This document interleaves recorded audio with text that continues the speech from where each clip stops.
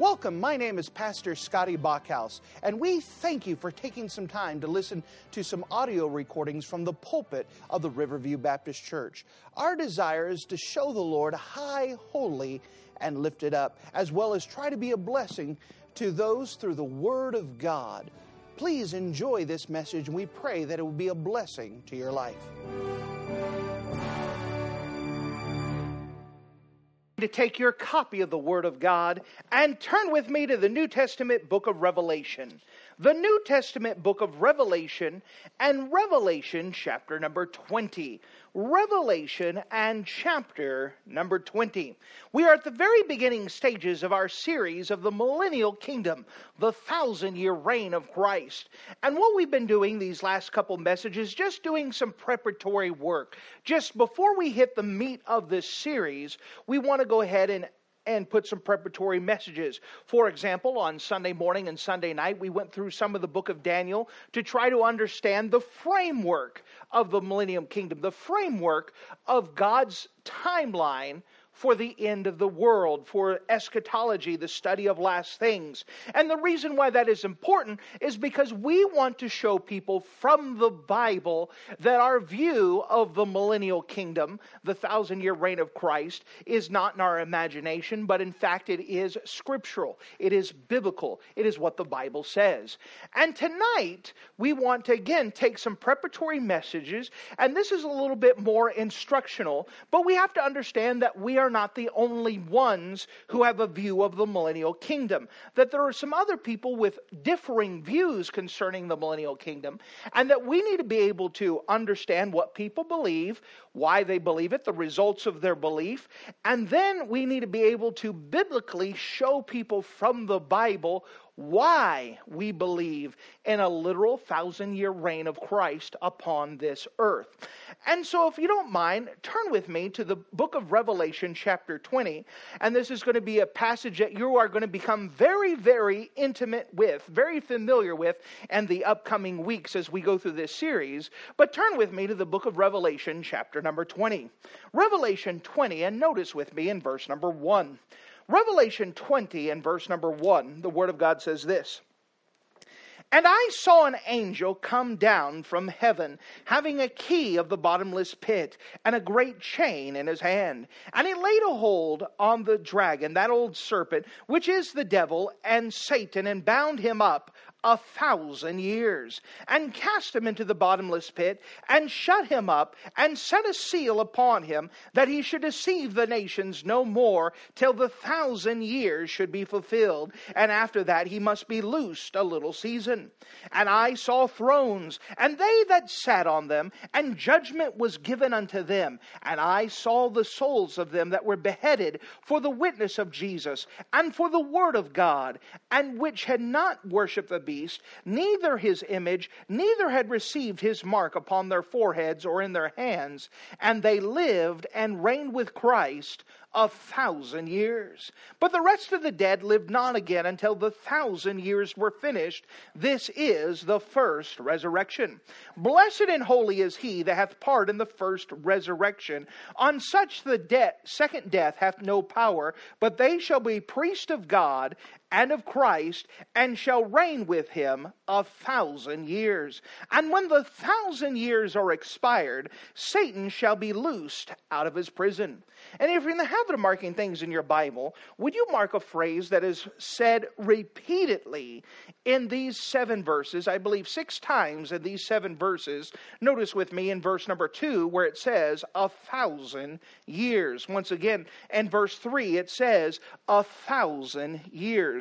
At the end of verse 4 it says 1,000 years. In verse number 5 it says 1,000 years. And verse number 6 it says 1,000 years. In verse number 7, 1,000 years. And with the Lord's help, we want to do a preparatory message dealing with this idea of the millennial. And I want to explain 3 views of the millennial. 3 views of the millennium. 3 views of the millennium dealing with the idea of the millennium kingdom of Christ. If you don't mind, let's go to the Lord together and let's pray. Dear Heavenly Father, thank you so much again for you being a wonderful God. Thank you so much that you've given us your word and that you said what you meant and meant what you said. That you are a God who knows exactly how to communicate properly what you mean. And I'm asking that you would just help us tonight to strengthen our faith in the word of God. Strengthen our faith in what you said, and then strengthen our faith in what we believe from the word of God according to what the Bible says. I'm asking that you would just give us spiritual discernment to see these different views and to see what happens, what caused them, where they entail, and that we would be people who could biblically defend what we believe and why we believe it. And we love you. In Jesus' name we pray. Amen. As we open up the Word of God, we could see that several times in this chapter that God says 1,000 years. Remember when we study the 1,000-year reign of Christ, we often call that the millennial kingdom. 1,000 years means a millennial. And that when we deal with the idea of end things, that we know that there are different people who have various opinions of what happens in last days concerning the things of our future. And what we're going to do tonight is we're going to examine 3 different views concerning the millennial kingdom. 3 different views concerning what we call the 1,000-year reign of Christ. The first view we're going to examine is what is called post-millennialism. Post-millennial. Remember, the word post is a prefix that means after. So these would be people who believe that Jesus Christ is coming after the millennial is up. After the 1,000 years is up. This is a view, a theology, a belief that is called post-millennial. Now, the tenets of post-millennial, this view, is they believe that through the preaching of the gospel, that they're going to see so many people get saved, and as the people get saved, that it is going to bring such a change in society that finally when enough people get saved, when everyone hears the gospel, everyone turns righteous, then when we brought in perfection, then Jesus Christ is going to come back. And so their idea is that the Christians, believers, will usher in Jesus Christ coming. That we are preparing the way of the King. And that when the kingdom is all prepared, Jesus Christ is going to come back to receive the kingdom that has been prepared for Him. Now, this is what those folks believe. Now, this is not what the Bible teaches, and we'll get into this later. But this was a common belief, especially in the later 1800s. In the 1800s, that was a great time for Christianity. It was a great time for missions. That through England especially, missions were going all around the world. That you have the great evangelist of that time. You have Charles Spurgeon, who's preaching in London. You have D.L. Moody, who's preaching out of Chicago throughout the world. You have R.A. Torrey, who started Bible colleges and took 3 continents and shook them for the Lord. You had Charles Finney, who brought around the second Great Awakening inside of our country. You have William Carey, who was the great man for missions, who says that we're supposed to try by faith. You have people like the great orphanage guy, George Mueller, who literally prayed in millions of dollars for orphanages. And then most people don't realize that after he was done with the orphanages as an old man, 70 years old, he went to the mission field. Think about that, 70 years old, and say, you know what, I think I'm going to the mission field now after spending all your life working with orphanage. This was a great time. And as Queen Victoria was in charge, this is why we call it the Victorian age, who was a monarch in England who was saved and believed that simply that people should live good. And so it was a great time in this world. Missions were going out. Billy Sunday's preaching. You have a lot of things going on. And people believed during the late 1800s, they were believing in post-millennialism, that they believed that if they get enough people saved and enough revivals were going on, that what would happen is that once everyone has heard the gospel, everyone's had the opportunity, Jesus Christ would come back. But some problems hit, something called World War I. And World War II. And as World War I and World War II hit Europe and spread through the rest of the world, most of the people realized that this world was not getting better. And so postmillennial as a belief kind of died, especially during World War II. And so right now, most people would not buy into the postmillennialism. They don't believe that we're ushering in the kingdom. In fact, as we look at the newspapers today, we could all say with a surety, our world is getting worse and worse and worse. It is not getting better, and it is not bringing in a perfect time for the kingdom to come.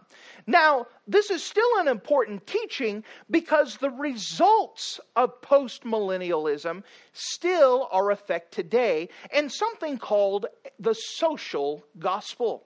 Now, whereas many of the Christians would not believe in postmillennialism, the idea of a social gospel has spread around. The idea of a social gospel is that Christians need to, forgive this word, force Christian ethics and belief upon the world. And that they have the idea that Christians, because of who we are, because of the good life that we live, should be involved in social causes. That we should be involved in injustices and trying to right injustices. And so these are good folks. They're not bad folks. That's why it's hard to preach against them. But these are good folks that says what we should be doing is that we should be raising up money to send medicine to all the starving kids in Africa. These are the people that said, what we need to do is get as many homeless shelters, and we need to put them up. We need to have a food pantry and feed everyone that's hungry. That we need to go ahead and take care of all these inequalities. It's not right what's happening to the African American folks. That we need to rise up and we need to support those causes. And this is the idea of a social gospel, is that it is the effects of the postmillennialism view without the idea that we're bringing in the kingdom, but it is the idea that we as Christians are supposed to make the world better and better by our causes, by what we pitch into. Now, that sounds great, and people like me get yelled at because of this reason. That's not what God told us to do. That God has given one job to the church, and that is to accomplish the Great Commission. God did not give us the responsibility of taking care of the homeless problem. God did not give us the responsibility to make sure that everyone is equal within society. God did not give us the responsibility to free the slaves. If you remember the New Testament, that in the Roman Empire, 75% of the population were slaves.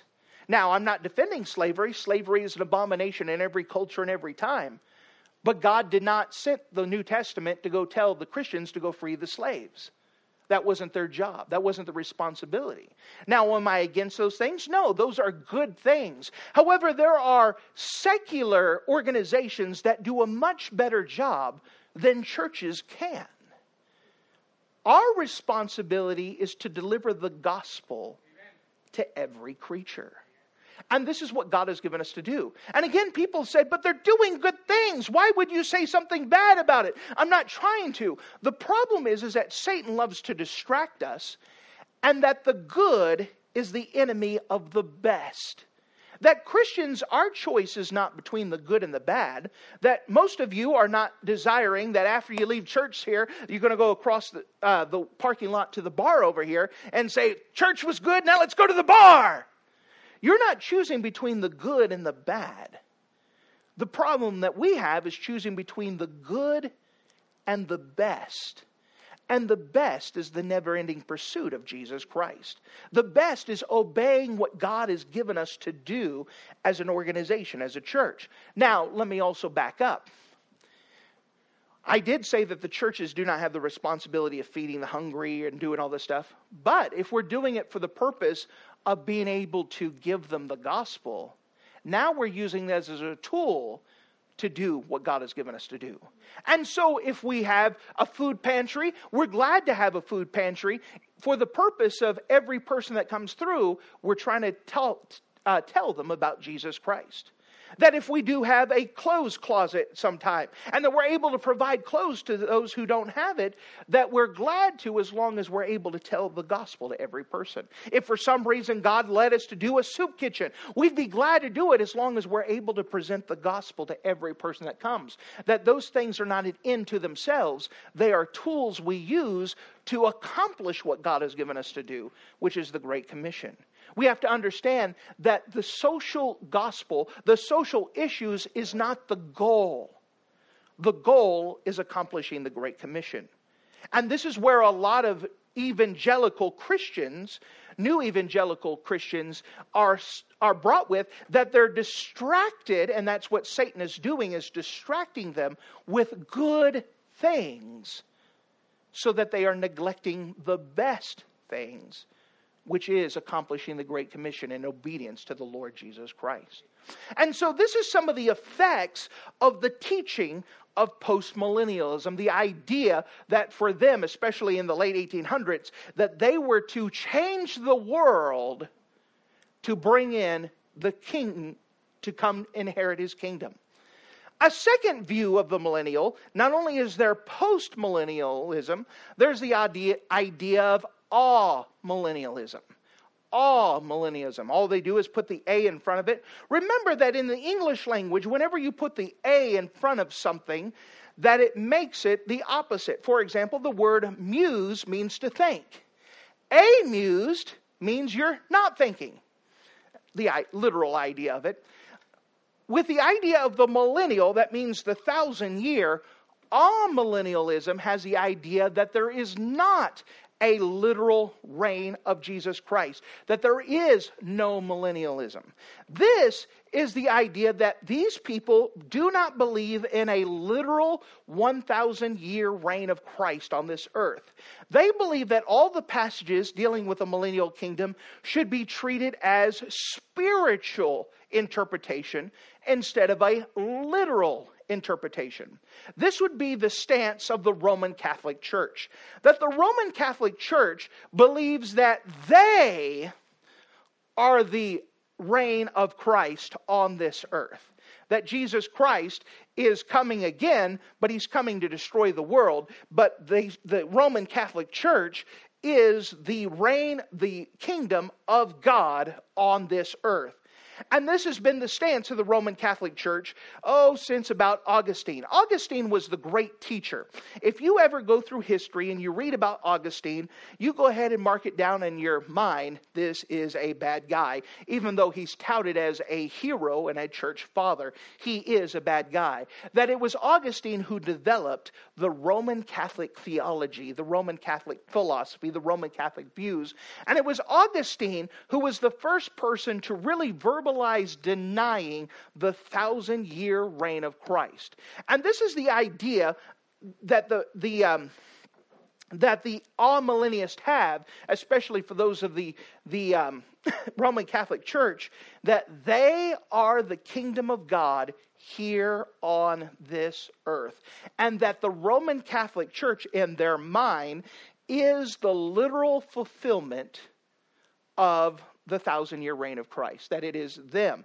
And for them, they've been here for 2,000 years, or less than that, 1,500 years. But they said, we're holding the line for Christ. And when Jesus Christ comes back, we've done what we're supposed to. We've been putting that together. And that is the view of amillennial, that they believe that Jesus Christ is not literally coming back. Which would bring us to the third view, and what my personal view is, according to the Word of God, which is the premillennial view of Jesus Christ. That we believe that Jesus Christ is coming back before the 1,000-year reign of Christ. That we would believe, according to the Bible, and I'll show it to you in just a bit, that Jesus Christ will return literally and physically on this earth, and will reign on this earth for a literal 1,000 years. Now, this comes when you take a literal interpretation of the Word of God. What do I mean by that? That we believe that the Bible literally means what it says. And that even with the figurative language, we take it literal. For example, let me give you an example of figurative language. That if you said someone is as happy as a lark, what is the literal idea? They are happy. So what's the literal interpretation I get out of that statement? They are happy. Okay, so we take things literal as much as possible, even understanding that figurative language is getting across a literal meaning, right? And so they are as sly as a fox. Does that mean that someone's a fox? No, we're just using pictorial language to get across a point that this person is sly, he's sneaky, he's subtle. Does that make sense? And so we are people who take the Bible and we believe the Bible is literal. You see, we're crazy people that believe in the beginning God created the heaven and the earth. What do I literally mean? What do I believe because of a literal interpretation? That God literally made the heaven and the earth. I'm one of those crazy people who believe the Bible is true. You see, it comes from a view that I believe that God says what he means and means what he says. I do not believe that God ever has a senior moment. Has there ever been a moment where you knew what you wanted to say, but you can't pull the word out? You know what it is, and you can't. God never has those moments. When it says, let there be light, God didn't scratch his head and said, what I want is kind of a bright, shiny thing. I don't know what to call it. And God said, let there be light. And there was light. You see, our God is smart enough to say what he means and to mean what he says. Let's examine what we believe by the millennial kingdom. Look with me in the book of Revelation chapter 20. And as we do here, we're going to do a sing-along, meaning that I'm going to pause and I want you to fill in the two words that are next as we read the book of Revelation chapter 20. All right, so make sure that you guys all going to say it loud and with me together. Revelation chapter 20 verse 1.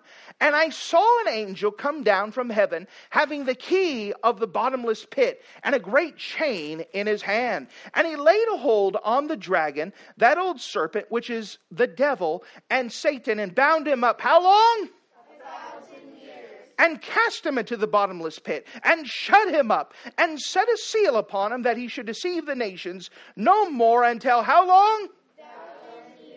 Should be fulfilled, and after that he must be loosed a little season. And I saw thrones, and they that sat upon them, and judgment was given to them. And I saw the souls of them that were beheaded for the witness of Jesus, and for the word of God, which had not worshipped the beast, neither his image, nor had received his mark upon their forehead or in their hands. And they lived and reigned with Christ. How long? But the rest of the dead live not again until how long? 1,000 years. We're finished. This is the first resurrection. Blessed and holy is he that hath part in the first resurrection. On such that the second death hath no power, but they shall be priests of God and of Christ, and shall reign with him how long? 1,000 years. And when the how long? 1,000 years. Are expired. Now, notice this, that all these times in 7 verses, God says 1,000 years. 1,000 years. Now, again, I believe that our God is smart enough to know exactly what he meant. He did not mean a spiritual 1,000 years. He meant a literal 1,000 years. And he meant it literal so much that he repeated himself several times, so that way we would understand that he meant it. 1,000 years, 1,000 years, 1,000 years, 1,000 years.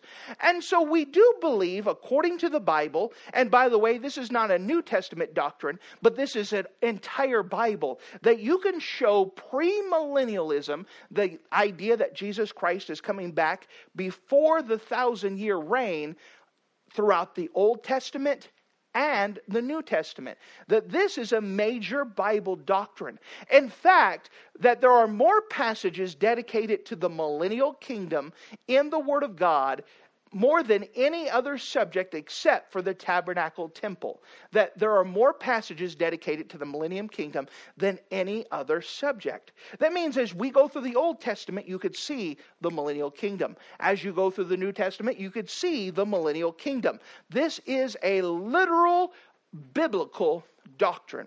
If you don't mind, may I show you some more things?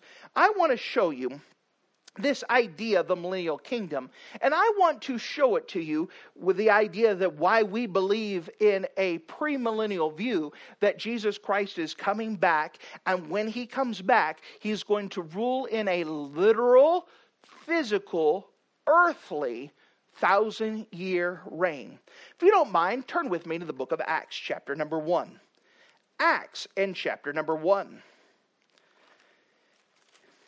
In Acts chapter number 1, Jesus Christ has already went to the cross at Calvary. He's died for your sins and mine. He rose from the grave on the third day. And for 40 days, he spends time with his disciples, teaching them and preparing him for his ascension. Finally, in Acts chapter 1, Jesus Christ takes his disciples. He goes to the Mount of Olivet, gives them some last-minute instructions, and then something amazing happened. Verse number 9, if you don't mind, Acts chapter 1, verse 9. And when he, that's Jesus, had spoken these things, while they beheld, he was taken up, and a cloud received them out of their sight. And while they looked steadfastly towards heaven as he went up, behold, two men stood by them in white apparel. So what happens is that the disciples are with Jesus. Jesus gives them some last-minute instructions. By the way, the last-minute instructions was the Great Commission. And then Jesus stretched out his hands, and he went up in the air. Now, if you were there, you would do the same thing that the disciples did. You would watch Jesus and keep watching him until he disappears in the cloud, and then you'll keep watching. Do you see him yet? Is he coming down? Where's he at? What's going? They're all looking up in the sky, just looking up the clouds. You would be doing the same thing. That's an amazing thing to watch someone just take off in the air, just float up. And they're watching him, they're looking. And they'd be there looking up still today if it wasn't for these two angels that walked beside him in verse number 11, which said also, Ye men of Galilee, why stand ye gazing up into heaven? This same Jesus, which is taken up from you into heaven, shall so come in like manner as you have seen him go to heaven. Now, they said a couple powerful things in this. First of all, as they watched Jesus go up, they said, this same Jesus. So, when Jesus Christ comes back, which Jesus is coming back? The same exact one that died on the cross. The same one that the disciples just got through talking to. That same Jesus is the one that's coming back.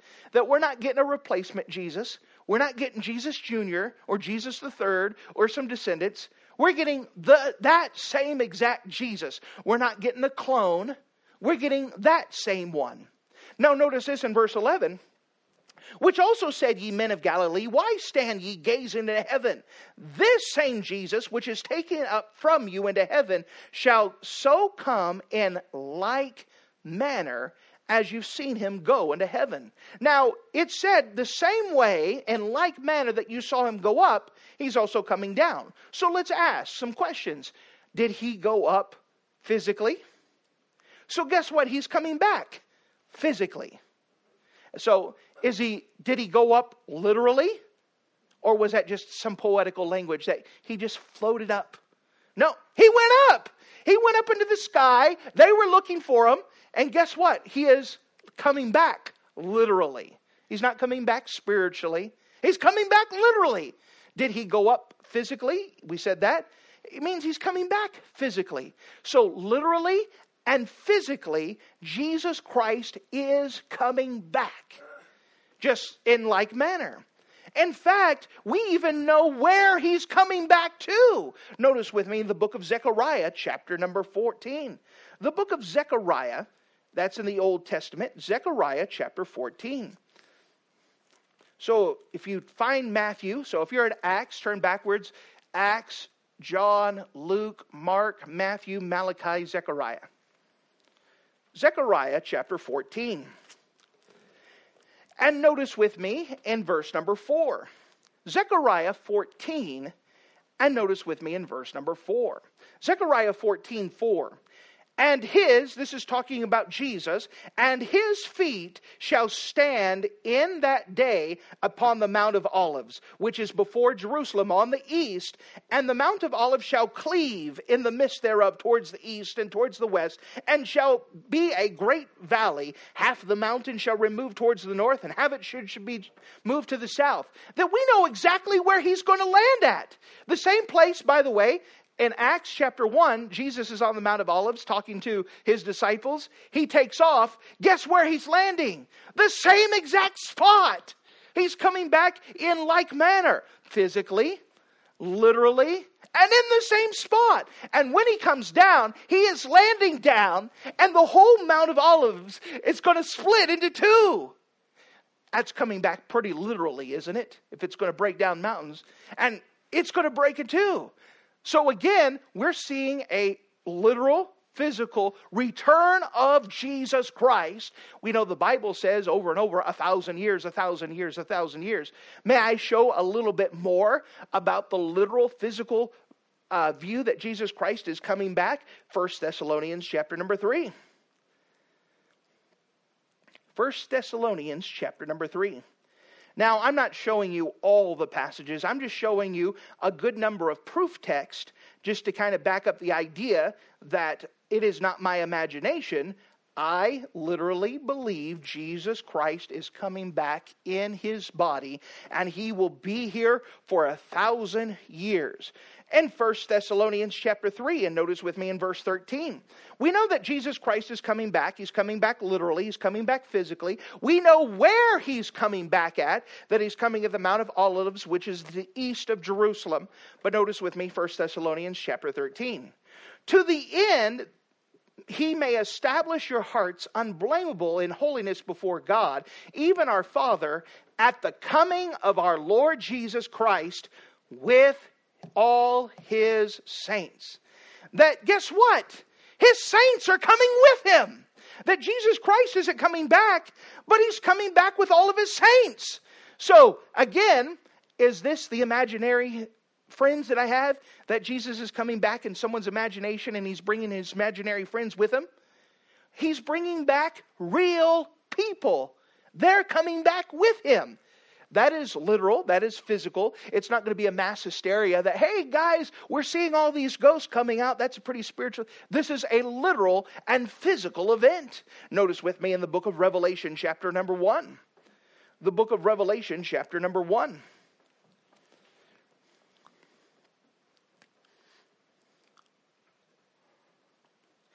In Revelation, chapter number 1, and notice with me verse 7. Revelation chapter 1 and verse 7. Behold, he cometh, that's Jesus, cometh with the clouds, and every eye shall see him. Now, let me tell you, if every eye on the earth at that time shall see him, is that spiritual? Or is that literal? Physical? If every eye can see him, there's got to be something to see. Jesus Christ is coming back in a physical, literal way. Notice with me in the book of Matthew, the gospel record of Matthew, chapter 25. I could turn to tons of passages, but I'm just turning to a couple more. In fact, we're in our last chapter, and I will show you just a couple verses in this last chapter. Matthew 25. What we're doing is I'm just establishing in this preparatory message that there are three different views of the millennial kingdom.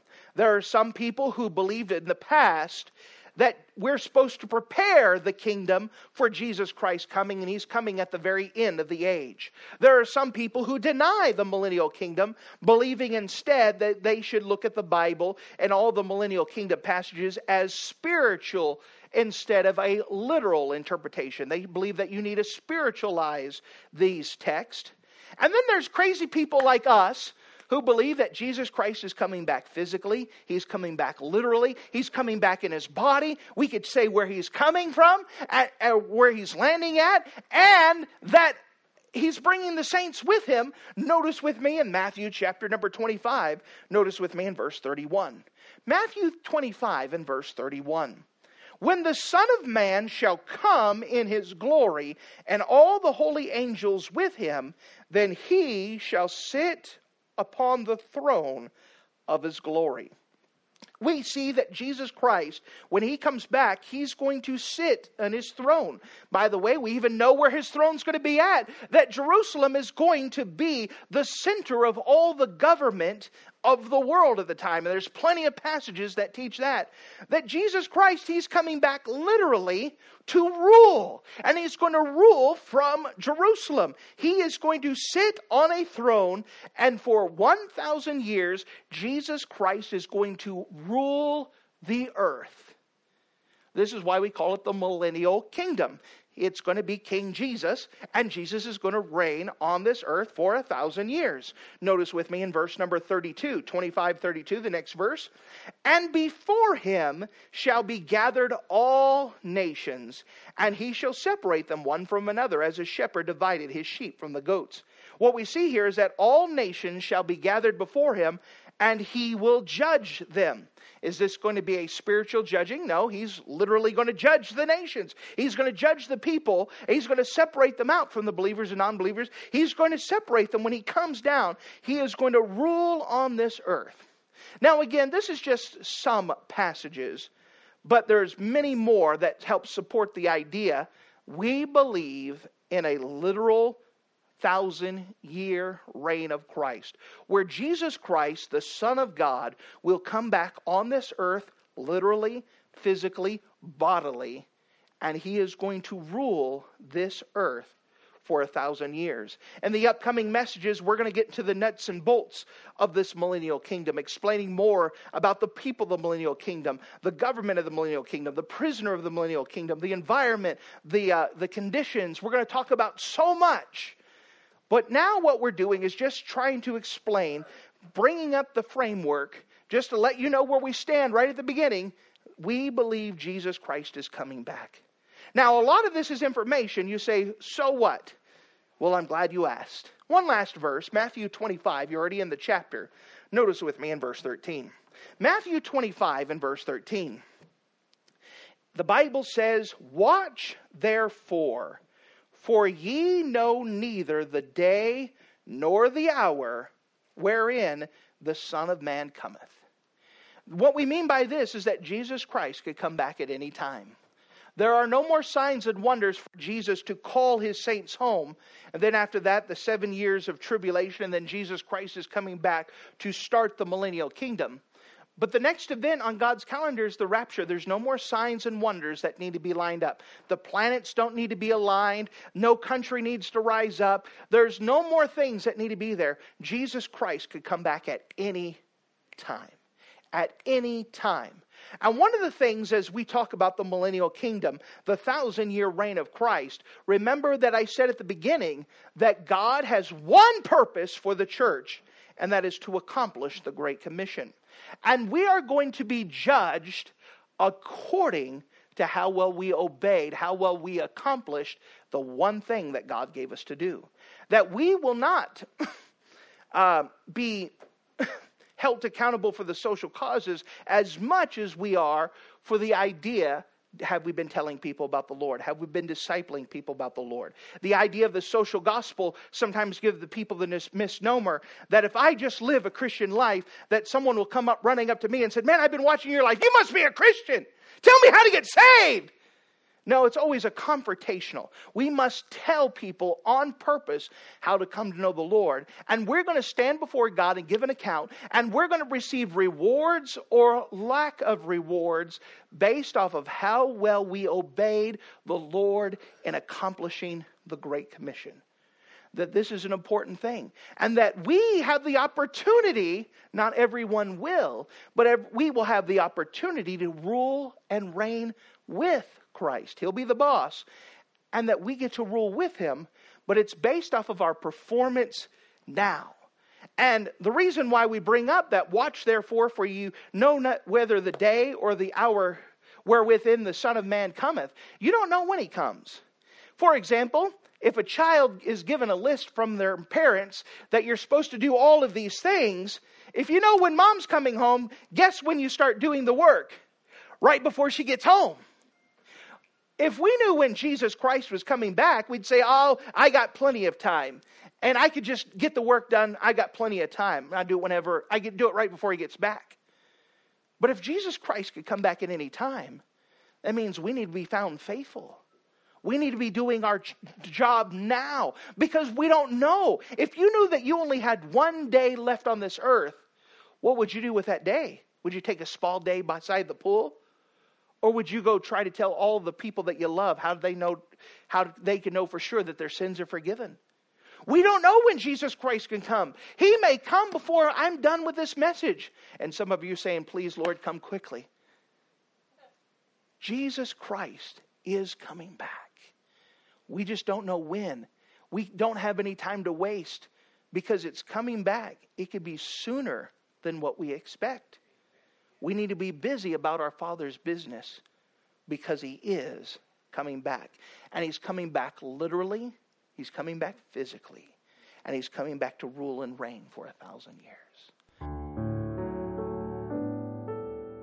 Thank you for listening to this audio message. This is Pastor Scotty Bachhaus, and I encourage you to take this information that you just received and make a specific decision to follow after the Lord. If you don't know Jesus Christ as your Savior, let me beg you to take the time to receive Jesus Christ for the forgiveness of your sins. If you are saved, I encourage you to make a decision in your life to help you get closer with the Lord. If there's anything specific we can do to be a blessing or to pray for you, we encourage you. Look us up on the internet at riverviewbc.com. Once again, that's riverviewbc.com. Or if you would prefer to call us, you can give us a call at area code 920-530-6308.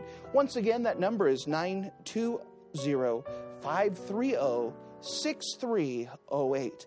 If there's anything we can do to be a blessing or an encouragement to you, please let us know. We would love to make ourselves available. Thank you.